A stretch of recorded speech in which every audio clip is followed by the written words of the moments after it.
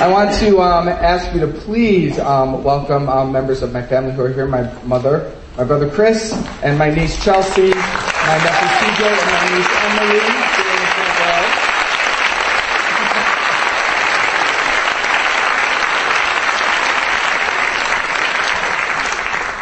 My mom likes being the grandmother of Bodie. My other siblings all had kids. I had a community.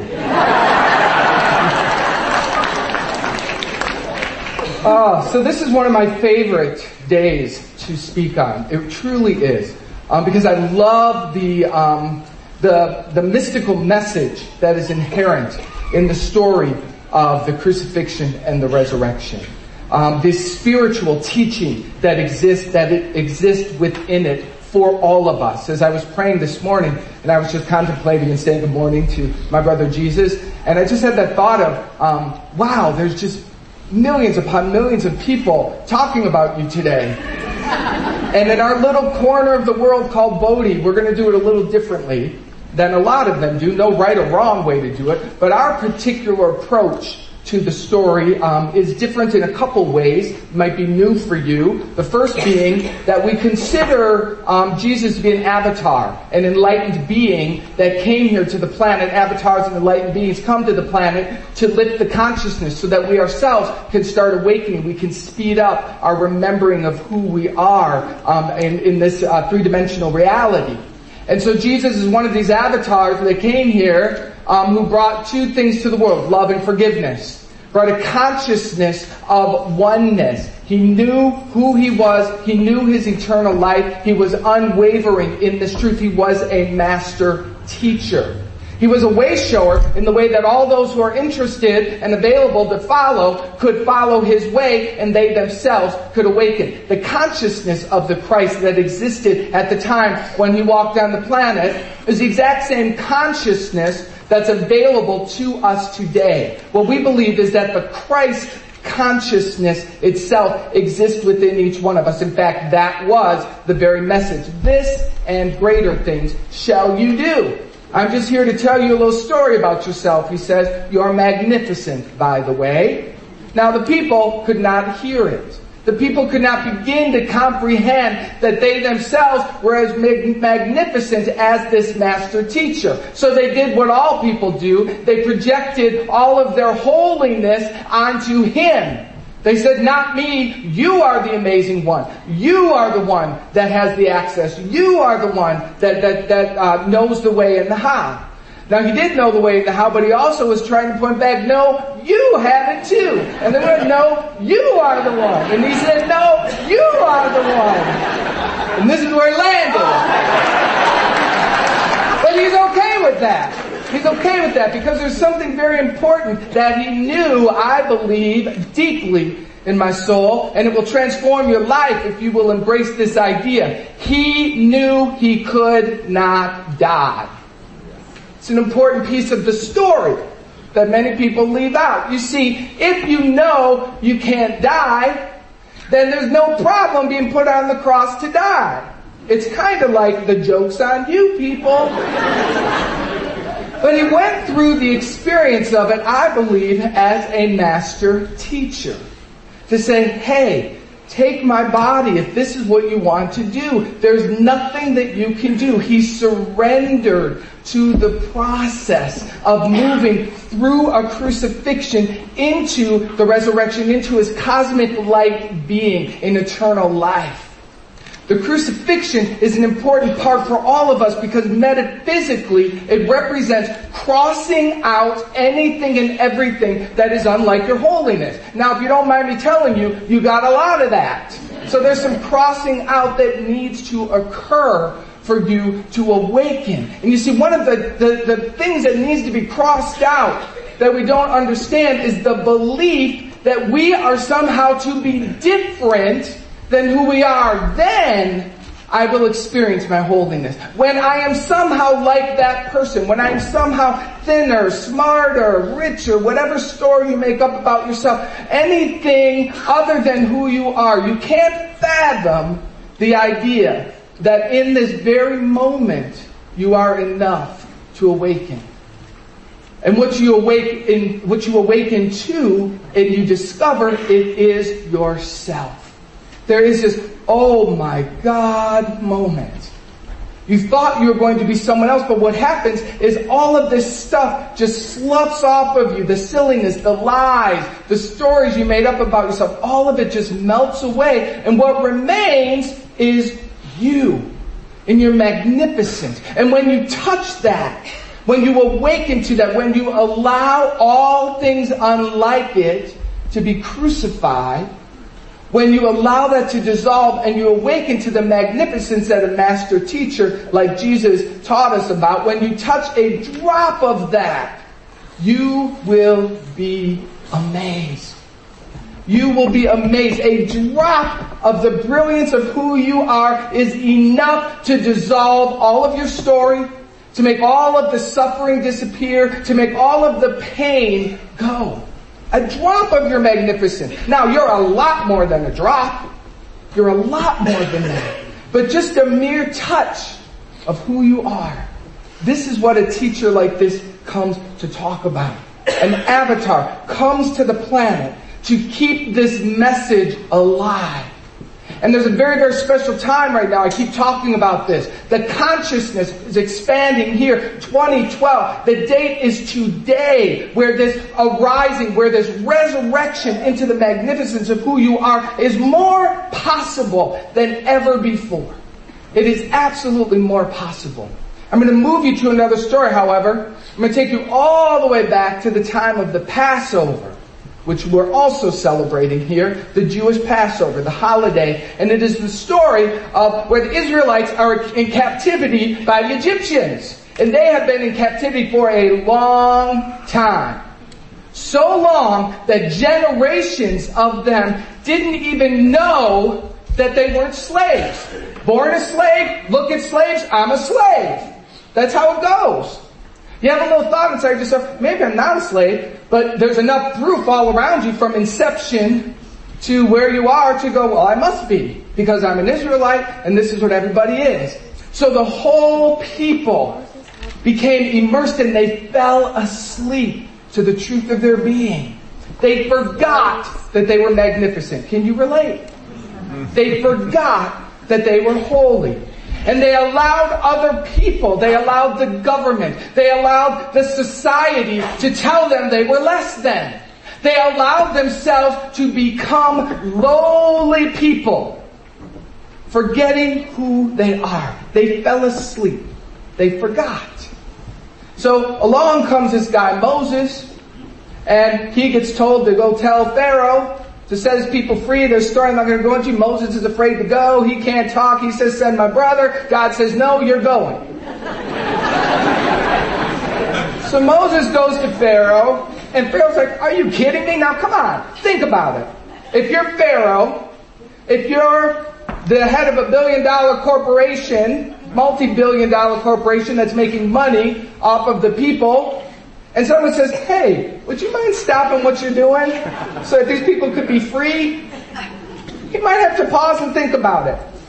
He said what you might have said, actually. He said no. No, because I built my life dependent upon these people. You see, when the people, the lowly ones, get used to their way of being, the people that are keeping them down also become trapped. And so everyone's locked and positioned against each other. So Moses comes in. Well, the plagues come, and there's a lot of story. I'm going to bypass the important part that I want to get to. I got two stories. I'm working together here. Passover, crucifixion. I got to move fast. So the plagues get worse. Every single time Pharaoh says no, the plagues get worse. Doesn't that happen in your life? Every time a truth inside you says, you should really put down that popcorn. You should really stop spending time on, you really should spend some time on yourself to practice, to meditate, to pray. And you keep saying no, what happens? Your life keeps getting worse. It's not that anybody's punishing you, it's the law that works in your favor ultimately. If you will surrender and follow immediately, you will be saved of the suffering. Well, Pharaoh didn't surrender. He didn't let his guard down, and he didn't want to let all the people free. So it became harder and harder and harder and harder until the Passover day. And this is where it is said that the firstborn child in all the households will be killed. And the way that the Jewish children will be saved is that they will put the blood of the lamb on the door, which means that whatever the killer is going to pass over their house. So the firstborn of the Jewish families will be saved. Now you see, you need to understand, some of your minds go to, well, what about the other babies? They're innocent. Not the point of the story. Because we're not talking about people necessarily. We're talking about a mystical experience. Let's go inward with this message.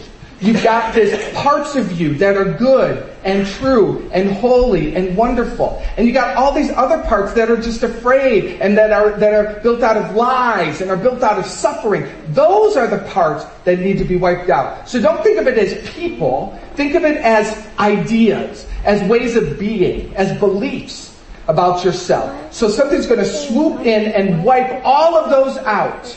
And what's going to remain is your holiness. All of the firstborns of the Jewish family represented the parts of us that are good and true and holy and wonderful. Those remain. Remain alive. And we go through those times in our lives. Those are our crucifixions. Have you ever had a crucifixion where your life is going along and it's like a tsunami just comes in and wipes everything out? And the things in your life that were untrue, or the house of cards, or that which is built on sand, those things come tumbling down. And you have this moment of, oh my God, I don't know who I am. It's all over. This is so bad. And then you have this moment, but I'm here. But I'm still here. There's something still alive. That's what rises up and begins rebuilding. That's where the rebirth comes in. That's what becomes resurrected. You get to begin again with the wholeness, the truth of your being. That's what occurs. That's the story of the Passover. That which is good and true finally becomes free from captivity. They have risen up out of the story of slavery, of fear, of being stuck, of being trapped. They finally become free. Moses gets to the sea parts, they move across, it's a happy day. They didn't call it Easter, but it's the same thing, the same idea. They came out of bondage. They allowed all of the captivity, all of that stuff to be crucified, crossed out, so that they could become free and begin again. That's the message of the crucifixion. That's the message that Jesus, our divine brother and a sacred man, brought to the world. Now, his message was very unique because it's an important one for us. And the key point that I want to focus on today is the idea of death itself.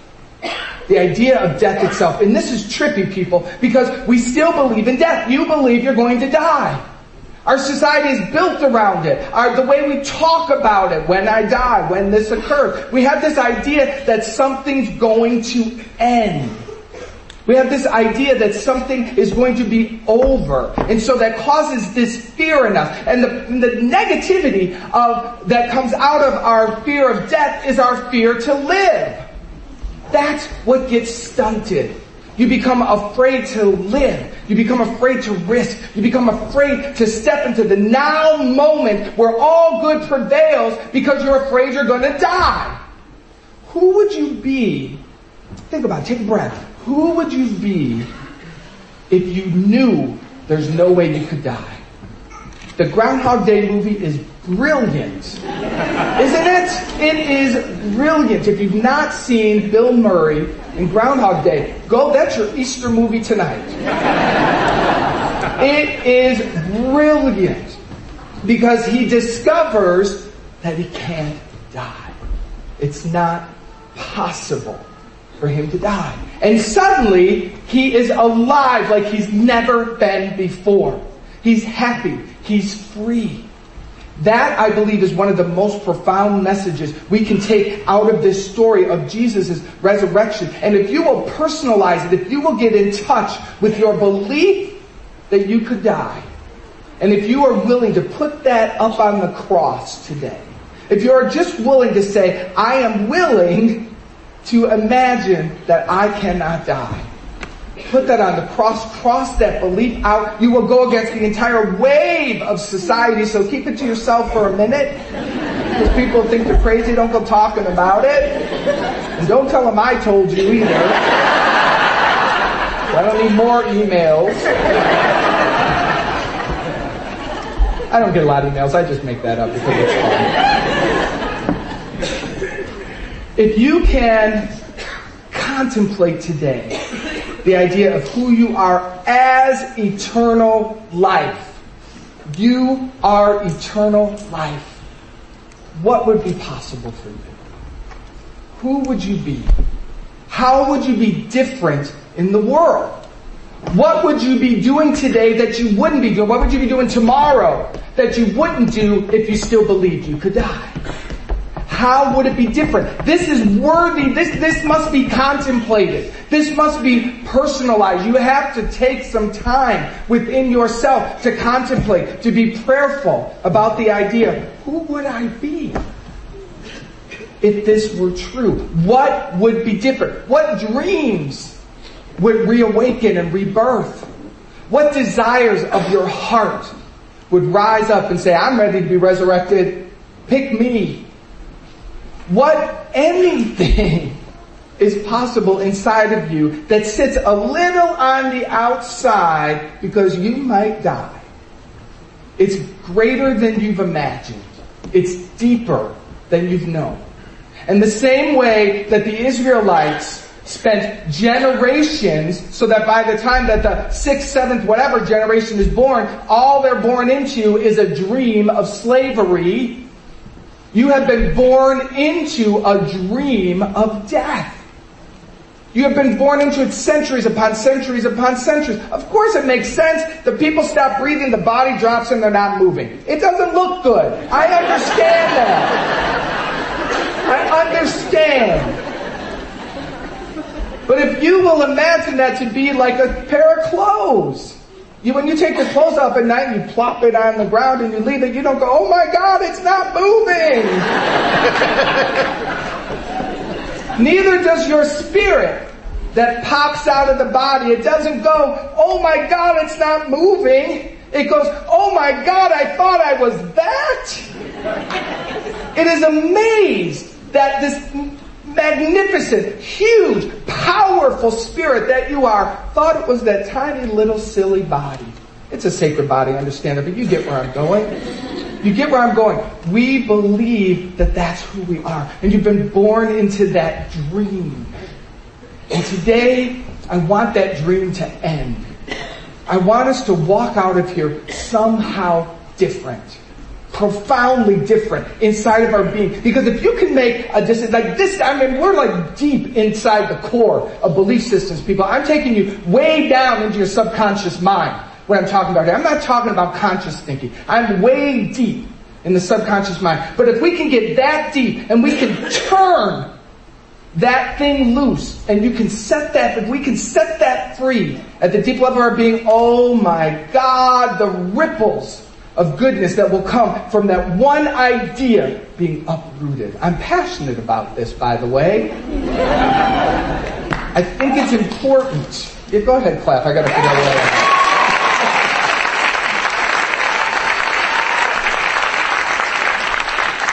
So how? How is the question? Well, in the 7th word or statement that Jesus makes, he simply says, into thy hands I commit my spirit. The living word is surrender.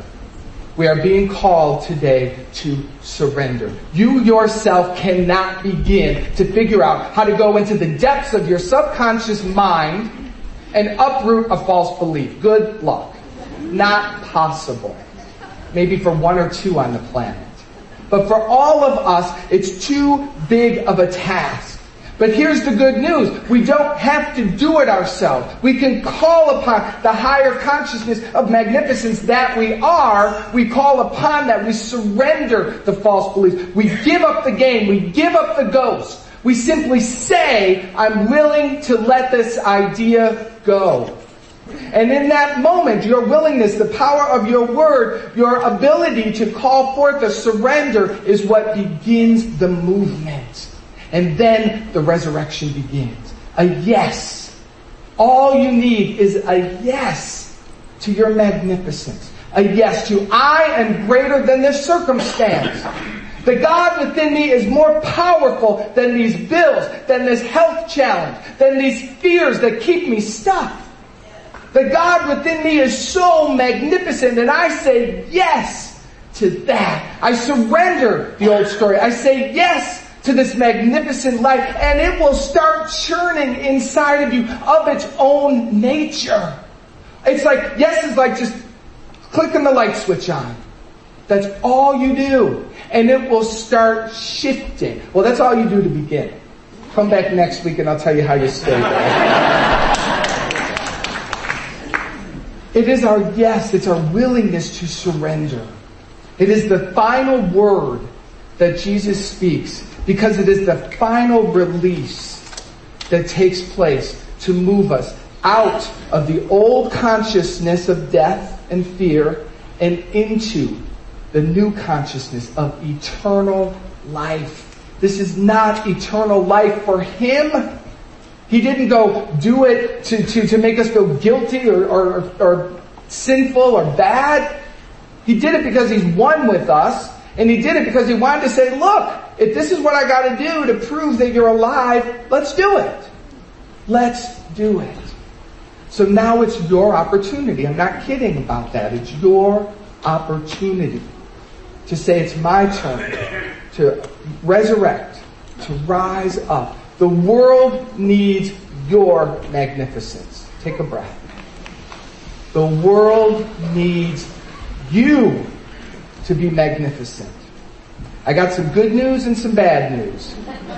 The world probably does need another savior. It's in bad shape. Good or bad news, your choice, it's you.